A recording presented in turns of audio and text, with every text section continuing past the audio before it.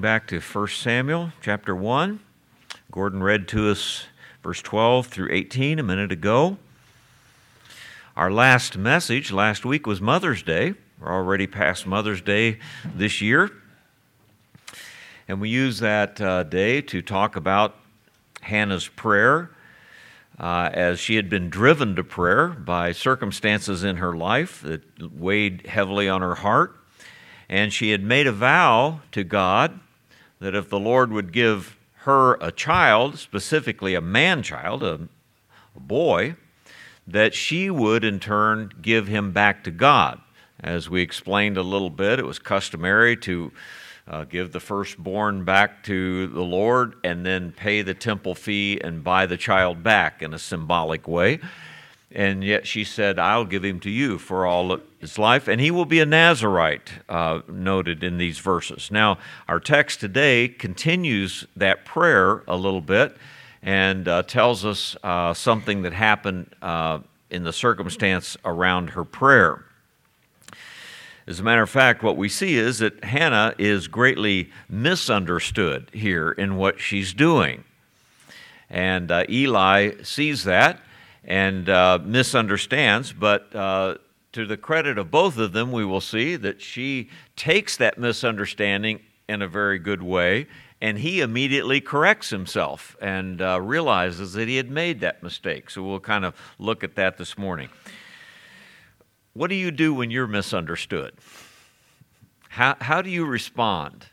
Both if you misunderstand someone else and what they're doing and realize you've been wrong, or you've been misunderstood in what you're doing. I imagine that we've been on both ends of that, right? We've been the offended and the offender. We've done it both ways. You know, Matthew 18 tells us what the Christian remedy is for such things are, is when we've offended someone because we've misunderstood what they did, or they've offended us. We get together with that person. Whoever takes the initiative, we respond by going to a brother or sister. And in the love of Christ and in the mutual forgiveness that we have from the Lord Jesus Christ, we make that right and admit our human fallacies and failures and say, you know, let's start again as brother and sister in Christ. We can do that with brothers and sisters. The world is going to misunderstand the believer. We understand that, don't we? That's going to be a general thing that happens in this world because the world is the way it is. And we don't have that common appeal with the world to being brothers and sisters in Christ. And so sometimes we are misunderstood by the world, or sometimes we're even accused by the world of certain things. So we have to walk very circumspectly. We have to walk carefully in this world so that we're not misunderstood. I was thinking, the other day that I was in the grocery store, I forget which one it was anyway. You know, there's always an aisle that is packed with liquor and beer and so forth, you know. I turn and go the other way. I mean, I hope that whatever soft drink or water or whatever I'm looking for isn't in that aisle, because I'm not going down it. It's just me. It's one of those old-fashioned things where I don't want to be seen coming out of the liquor aisle, I guess, you know. But I do the same thing with the magazine racks, you know. Maybe there's something in that rack somewhere that I would enjoy reading, but I'm sure that there are dozens of things I don't want to be reading at all. So I don't want to be misunderstood, you know. The believer's going to be misunderstood at some time in this world. It's just the way it is. If we're misunderstood with a brother or sister, again, we can go to them. Sometimes we also know that we need to be offended. Sometimes people say things to us that we need to hear because we were wrong and we need to be corrected. And that's a whole subject in the Scripture also, not the one that we're dealing with here. So I don't want to just make it seem like it's all one way. After all, didn't your mother say something to you at some time that you needed to hear, that you didn't like it, and that kind of offended you? So there are those times, and sometimes when you need to say something that needs to be said. Faithful are the wounds of a friend, Solomon said. And sometimes we need to be wounded that way. I don't know how many times in my ministry as a pastor, as a preacher, either someone has said to me or someone has said to someone who said to me, the preacher was preaching right at me today. In so many words. And I like to say, yeah, I was. Not that I ever think of someone in particular and prepare a sermon for that particular person, but often you say something that's the truth and it gets at somebody's conscience and they may think you're speaking right to them. Well, they need to feel that way if that's the case, right? So sometimes that's just the way things are. We need to, as Paul said, try to live at peace with all men. Well, let's look at what happens here in Hannah's situation with Eli. And in your bulletin, I've tried to put enough of an outline just so that you can follow along with what I say. So in verses 12 to 14, we have this basic understanding as she's continuing in prayer. And Eli, as we've noted before, is there at the temple. He's an old man. He's a heavy-set man. And he's found him a way to sit on a seat, lean against the corner of the post or whatever, and watch the people come in and out and kind of do his duties from that perch. And so as he's sitting there, he's watching Hannah pray. And I note first, and I call it in verse 12, an unusual prayer. For these reasons. Number one, it's unusual in its humility. Because we see here a continuation from verse 11 where she's saying, if thou will indeed look on the affliction of thine handmaid, remember me, forget not thine handmaid. So she's continuing, I think, in a humble way here and says it came to pass as she continued in this kind of prayer. And so we see it in her humility. We'll see it later on as well. Some of the great prayers in the Scripture are worded this way, and we see the humbleness of it. Remember the publican and the Pharisee who went to the temple to pray, and we have the contrast between the Pharisee saying, here I am, Lord, look at me, and though Luke records that he went and talked with himself like that because he wasn't talking with God. But the publican, standing far off, would not lift up so much his eyes unto heaven, but smote upon his breast, saying, God, be merciful to me, a sinner. And then Jesus said, I tell you, this man went down to his house justified rather than the other. For everyone that exalteth himself shall be abased, and he that humbleth himself shall be exalted. There's a prayer or an expression of Jacob's prayer when he wrestled with the angel. And in Hosea chapter 12, verse 3, Hosea is recording it, and he says, he took his brother by the heel in the womb, and by his strength he had power with God. Yea, he had power over the angel and prevailed. He wept and made supplication unto him. He found him in Bethel, and there he spake with us. So Hosea says, even the Lord of hosts, therefore turn thou to thy God, keep mercy and judgment, and wait on thy God continually. And so we're reminded, we know these things, that this humility in prayer is the proper thing to do. Also, I think Hannah, as we've seen also, it's an unusual prayer because it's a walk by faith. She prays by faith. We know that we should walk by faith, not by sight, but what does that really mean? Let me go back to 2 Corinthians 5 where Paul says, therefore we are always confident, knowing that while we are at home in the body, we are absent from the Lord. Then a parenthesis, for we walk by faith, not by sight. And then he continues, after that, we are confident, I say, and willing rather to be absent from this body and to be present with the Lord. In other words, to walk by faith is to know without being there. I often say faith should be more of a noun than a verb. We're not trying to work up enough faith in order for God to hear us. Faith is the belief that God does hear us, the evidence of things not seen, if you will. And here she is praying to God. No one's hearing her but herself. She's praying silently so no one hears her. And she believes in the vow that she has made. No one knows it but her. And so she has this kind of faith. Last night I was reading a biography on C.I. Scofield, the editor of your Scofield Bible, if you have it, who lived at the end of the 1800s. He actually fought in the Civil War, so he's from those days, and before he was ever saved. And he became a lawyer, and then a district judge, and then became a preacher. Well, the story is that his mother died in childbirth, that is, when he was born. And she only lived a short time after he was born, so he never knew his mother personally.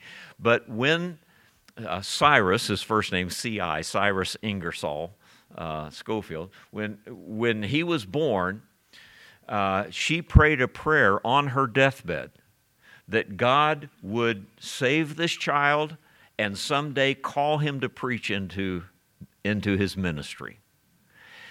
His father never told C.I. Scofield about his mother's prayer because he didn't want it to affect him to be called into. He didn't want to be called into the ministry because his mother prayed the prayer. But after he went through all of that life, God saved him out of a lostness and out of kind of a drunkenness and things that before he was saved, cleaned him up, put him in the ministry, and then his father told him about his mother's prayer. He never knew it all of his life.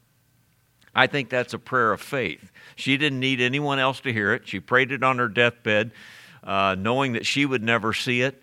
But Lord, do this for this child. So here's Hannah praying this kind of prayer. Now, I put down, secondly, Eli's angry response, but I should say, because there's a third way that this prayer is unusual, and that third way that it is unusual is that she's praying silently, and he misunderstands it. As a matter of fact, evidently, it was not a very common thing to do. An older writer from almost 200 years ago, William John Dean, said in his commentary these words. He said, "Such earnest, silent devotion was quite unusual. Spoken prayer was the rule then, as it is now among uncultured people. It needs great faith in the unseen, capital U, to believe that God hears and answers the unuttered aspirations of the worshipers." And then he quotes Jesus, "Men think that they shall be heard for their much speaking." In other words, it was not, and when you think about it, in Old Testament Israel, silent prayer was not very common because you came to the temple and to the priest with your prayers, and then he interceded for you. We kind of think of silent prayers as very common because we have a high priest that always hears us and knows what we say. We don't have to go to a temple. We don't have to go to a human man and say things to him. We can go right to the Lord silently. But it wasn't so much that way in the days of the Old Testament. And in that way, it is an unusual thing. And so here is Eli seeing this prayer, though her lips are moving, but she's silent. He sees that. It's an unusual thing to see. He makes a judgment, and it's a wrong judgment about it. Really kind of unusual when you stop and think about it. As a matter of fact, you can see the people of the Old Testament screaming and shouting often, and even, I think I put it down, in 1 Kings, remember when 1 Kings 18, Elijah's on Mount Carmel with the prophets of Baal? And he says, it came to pass at noon that Eli mocked them and said, "Cry aloud, for he is a god." Either he's talking or he's pursuing or he's on a journey or peradventure he sleepeth and must be awakened. And they cried aloud and cut themselves after the manner with knives and so forth. I mean, that was the common way to do it, scream and cry aloud. So here Hannah is doing it in a very unusual way. Now, also then, secondly, of course, his angry response is that he thought she must be drunken. She must have been drinking, and now she's muttering to herself because she's kind of incoherent and so forth. The first thing that maybe we ought to notice is, sure, he thinks that, and you know why? Because his own lackness has created such a culture around the temple. If he hadn't let things go the way he had, things like this wouldn't commonly occur, but evidently they did commonly occur around the temple. As a matter of fact, then go to chapter 2 and over to verse 22. Let's read a few verses from there, 22 to 25 of chapter 2. Now Eli was very old, and heard all that his sons did unto all Israel, how they lay with the women that assembled at the door of the tabernacle of the congregation. And he said unto them, Why do you such things? For I hear of your evil dealings by all this people. Nay, my sons, it is no good report that I hear. You make the Lord's people to transgress. If one man sin against another, the judge shall judge him. But if a man sin against the Lord, who shall entreat for him? Notwithstanding, they hearken not unto the voice of their father, because the Lord would slay them. In other words, God was going to judge them himself. And so what was the culture around the Lord's house, around the tabernacle, around where prayers should be made and sacrificing should be made? It was a common thing for the priests themselves to be involved with the women around the door of the tabernacle. No doubt they had come many times in drunken stupor to the door of the tabernacle. And so Eli sees it, and he makes a false judgment about a good and proper prayer done by Hannah, and she's misunderstood, and he makes this improper response. It's really kind of sad when you come and think about it. So folks, we need to be careful, because we live in a culture like that too. We live in a culture where the world sees things the way they see them. And you may not be a part of that culture, and I hope you're not. You're not a part of the world that they live in, and yet they can misunderstand you in a very easy way, thinking that you're the same way they are. And that was Eli's misunderstanding here. I didn't know whether to tell you this or not, but I'm going to try to say it as easily as I can. You know, as a pastor, I meet a lot of people in a particular area over the years. So if you pastor in one place, I pastored in Fort Collins, Colorado for 18 years. So in 18 years in a small community, you get to know a lot of people. And the same here in Kansas City. And as a matter of fact, I'll see somebody like in a restaurant, and I'll think, I think I know that person.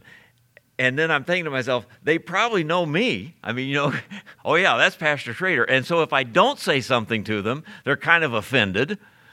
And yet, have you ever walked up to somebody and you think you know them and you don't? And you have that awkward moment? That's happened to me a number of times. Anyway, I was in a store a few years ago now, and there was a sister of a member of our church. A sister. This was in another church. And I'd only met her maybe once, I don't know how often, but it's a summer day, a hot summer day, and it's one of those home improvement type stores. And this woman's walking toward me down this aisle. Well, I see her, and the first thought is, I think I know who she is. The problem was that she was, how should I say this, not dressed very appropriately. A summer day in a store. Well, I don't want to approach somebody I don't know that's not dressed very properly. A strange man comes up to you and says, "Don't I know you?" or something like that. And so immediately you make this, type of judgment. I'm just going to turn and go the other way, which is what I did. And I was reminded not long after that, my sister said you saw her in a store and really ignored her altogether. And I wanted to say, yeah, and when she learns how to dress, maybe I didn't. I just said, I'm sorry. That happens to me sometimes.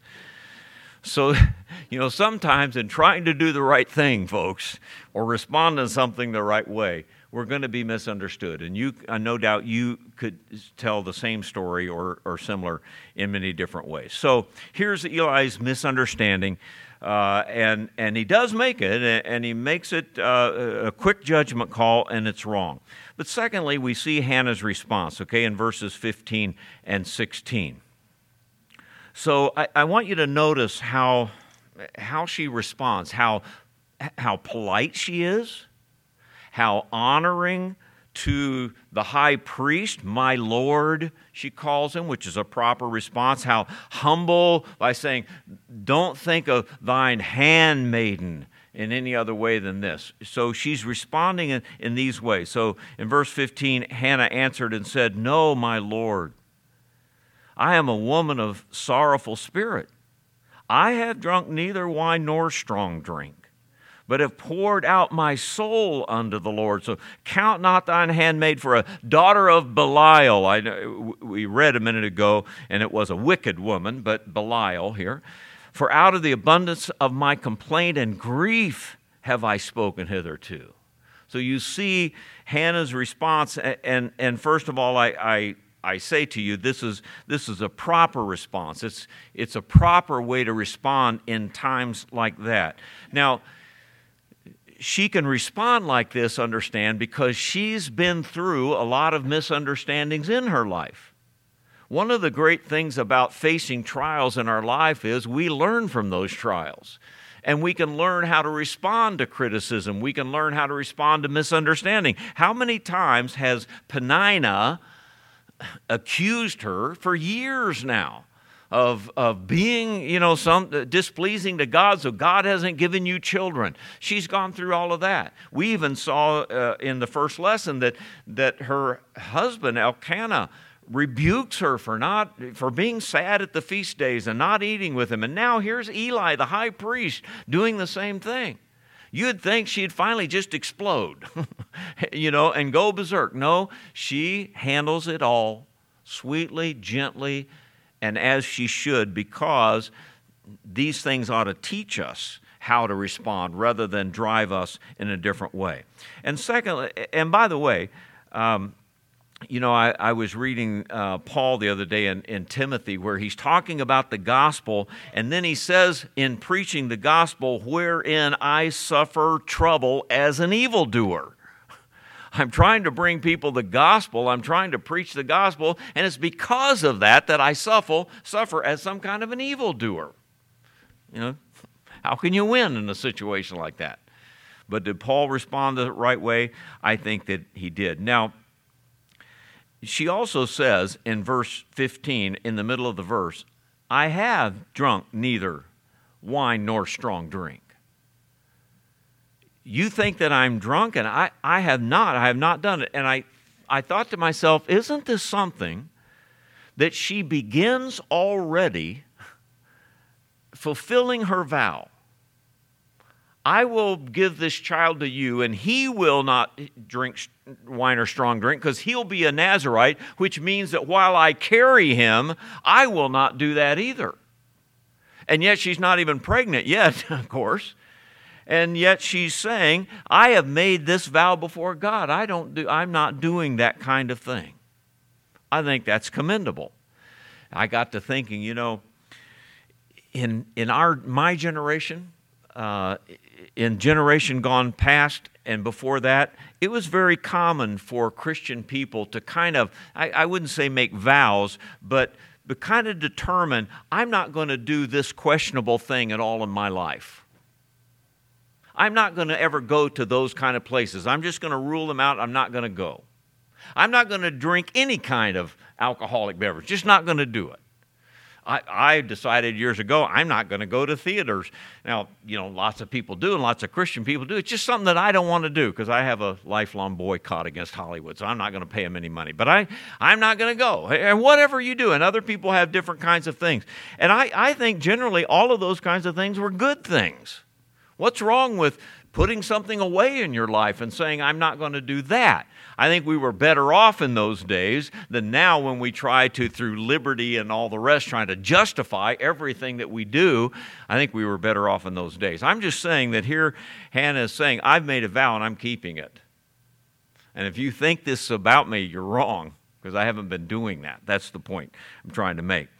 And then, not only that, she says at the end of verse 15, I've poured out my soul. What I'm doing is pouring out my soul before the Lord. I wonder if somebody watched you pray, what it would look like.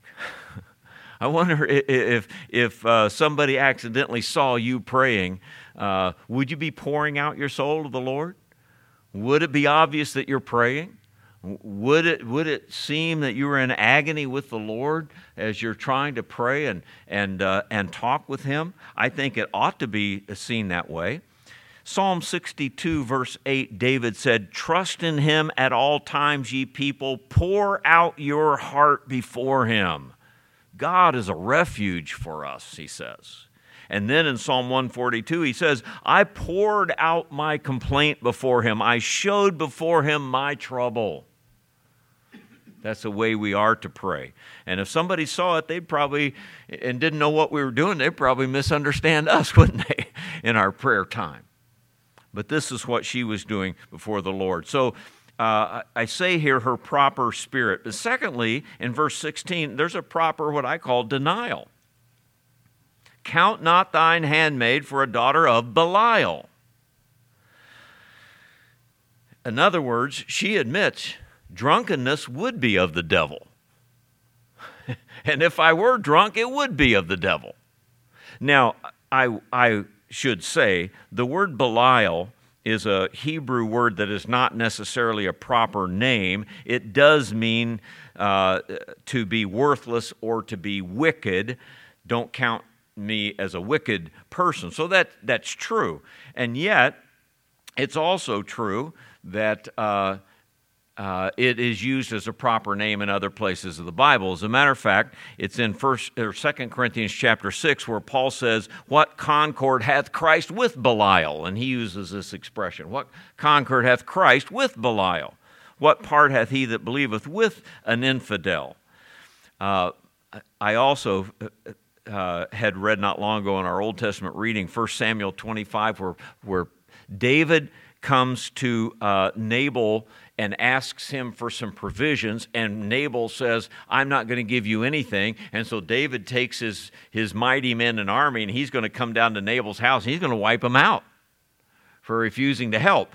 So Abigail, Nabal's wife, comes to David and says this, let not my lord, I pray thee, regard this man of Belial, even Nabal, her husband, by the way. For as his name is, so is he. Nabal, which means fool. Nabal is his name, and folly is with him. Now, when your wife has to admit that about you, guys, you have some confession to do. You're in trouble. But she called him a man of Belial in the same kind of sense. So, in other words, my point here is that she realizes how improper it would be if she really were drunk at the feast day at the door of the tabernacle praying before God. So don't count me like that, because if I were like that, I certainly would be a daughter of Belial. And she could have said, like your sons are. Of course, that's why he saw her like this. You know, somebody said her eyes were red, but with tears, not with wine. And that's the only way our eyes should be red, is with tears before the Lord. I thought of this story too when I was a teenager. A fellow that I knew and played ball with in high school was named Stuart, and he dated a girl named Susie. And later they got married.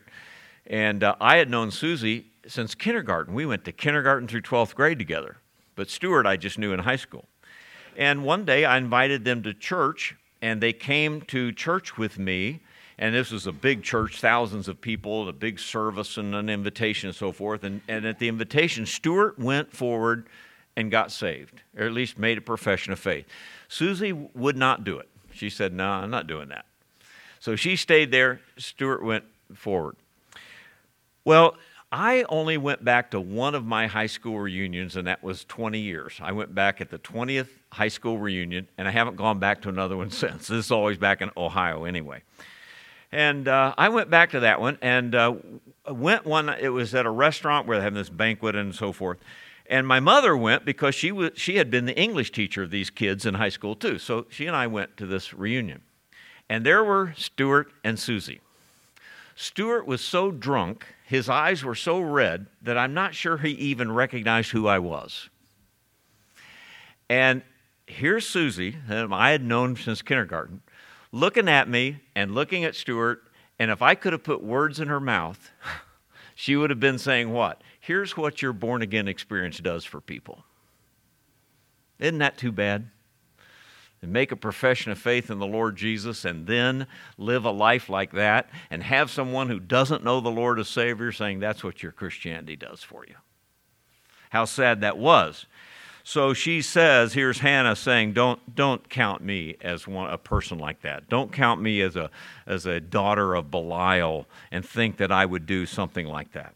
Well, thirdly, we need to look then at Eli's blessing in the last two verses, 17 and 18. And again, I say to Eli's credit, he immediately then sees he's been wrong, and he corrects himself before her. And I think that's the proper thing to do when we have been wrong. And so immediately in verse 17, Eli answered and said, "Go in peace then, and the God of Israel grant thee thy petition that thou hast asked of him." I say here first that that's his prerogative to do that. In other words, he is the priest. He is the man of God. He is the one that you go to God through. And a priest of Israel has the ability to bless you and to ask God to hear your prayer. And it would be a special thing in somebody's eyes for the priest to say that about your prayers, because it would, as we say, have added weight to it. In Psalm 20, David is speaking about prayer to Israelites, and in Psalm 20 he says, "The Lord hear thee in the day of trouble. The name of the God of Jacob defend thee." Because why? He's the only true God. "Send thee help from the sanctuary, and strengthen thee out of Zion. Remember all thy offerings, and accept thy burnt sacrifice, Selah. Grant thee according to thine own heart, and fulfill all thy counsel." In other words, what he's saying here is, if you'll come to God the way God has prescribed, God will hear your prayers.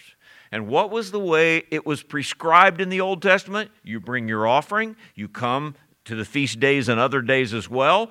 You give your offering. You let the priest do what he's supposed to do. You've done what you're supposed to do. You make those prayers, usually out loud, not silently. And as the priest offers your sacrifice for you, then your prayers will be heard.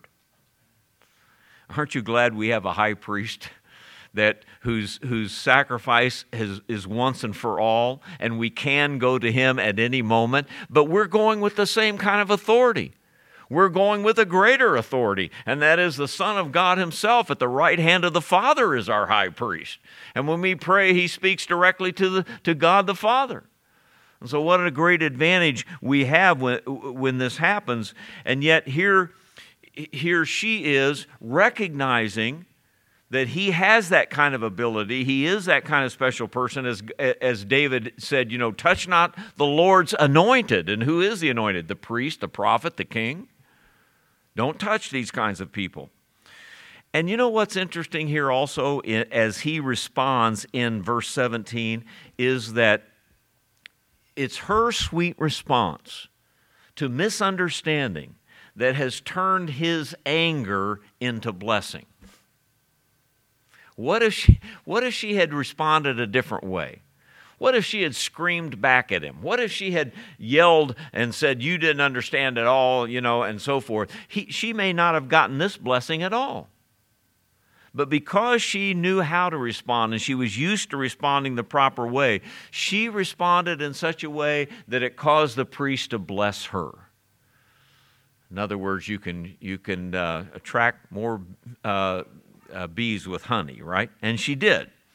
Now, there's a believing response then as she answers that in verse 18 and said, let thine handmaid find grace in thy sight. In other words, you've said it, I've prayed this prayer, and now you as the priest have said, God, grant this woman the prayer, so that's good with me. In other words, let thine handmaid find grace in thy sight. Thank you for doing that. So the woman went her way, did eat, her countenance was no more sad. She believed in prayer, and she believed in the priest. That is, she believed in God's way of doing it. That's kind of, I've said before, why we sometimes, without thinking, say we pray in Jesus' name.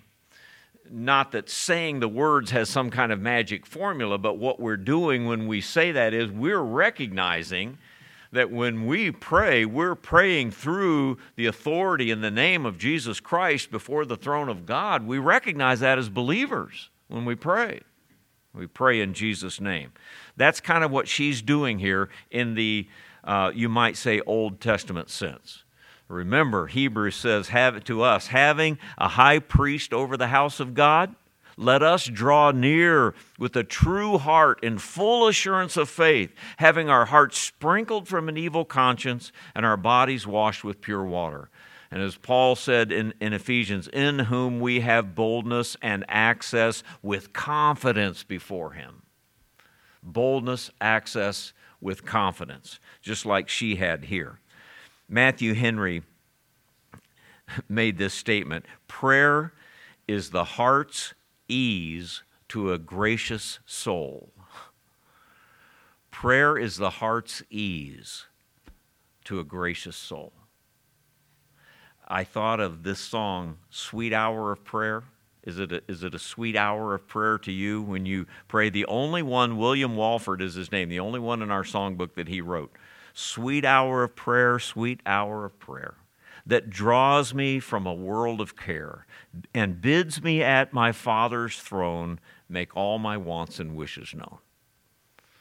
The sweet hour of prayer. I hope that's what it is. Well, sometimes, folks, we are misunderstood and we must defend ourselves.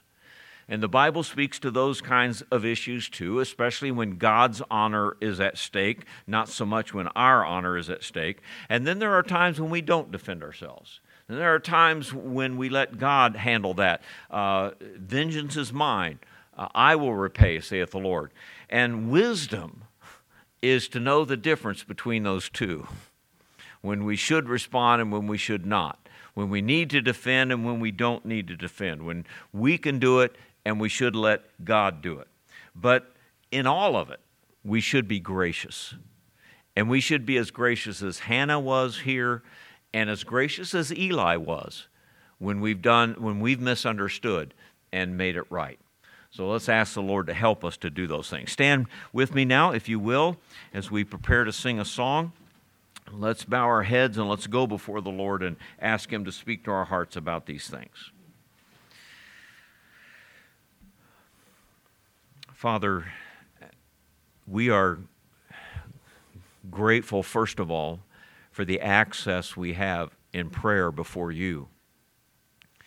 That through the blood of the Lord Jesus Christ and His eternal intercession for us at your right hand, and through the groanings of your Spirit in words that we could not even utter, we can do what we're doing right now, talking to you immediately through our high priest and through your ordained means.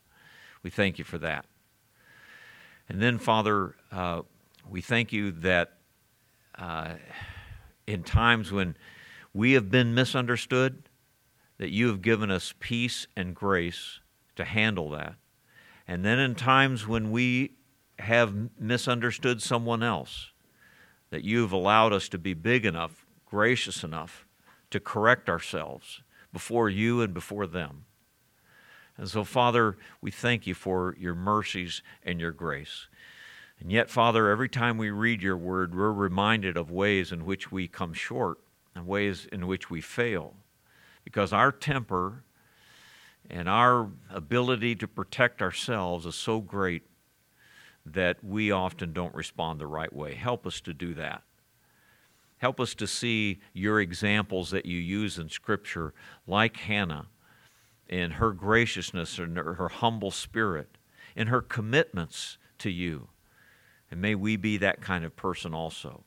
And then in examples like Eli that sometimes are good, sometimes are not so good, help us to learn both lessons from that and to respond in the way that we should. So, Father, you've spoken to our heart about whatever we need, and I pray you'd help us to humble ourselves before you, and even as we sing or before we sing, we'd make these things right with you. So bless in this time of invitation, we ask in Jesus' name. Amen. And as we sing, of course, our invitation's open. Our altar's here. Sometimes we just need to come, pray, and return to our seat. You're welcome to do that. I'm here at the front to help if you need help. So you do what the Lord is leading you to do as John comes and leads us in the song.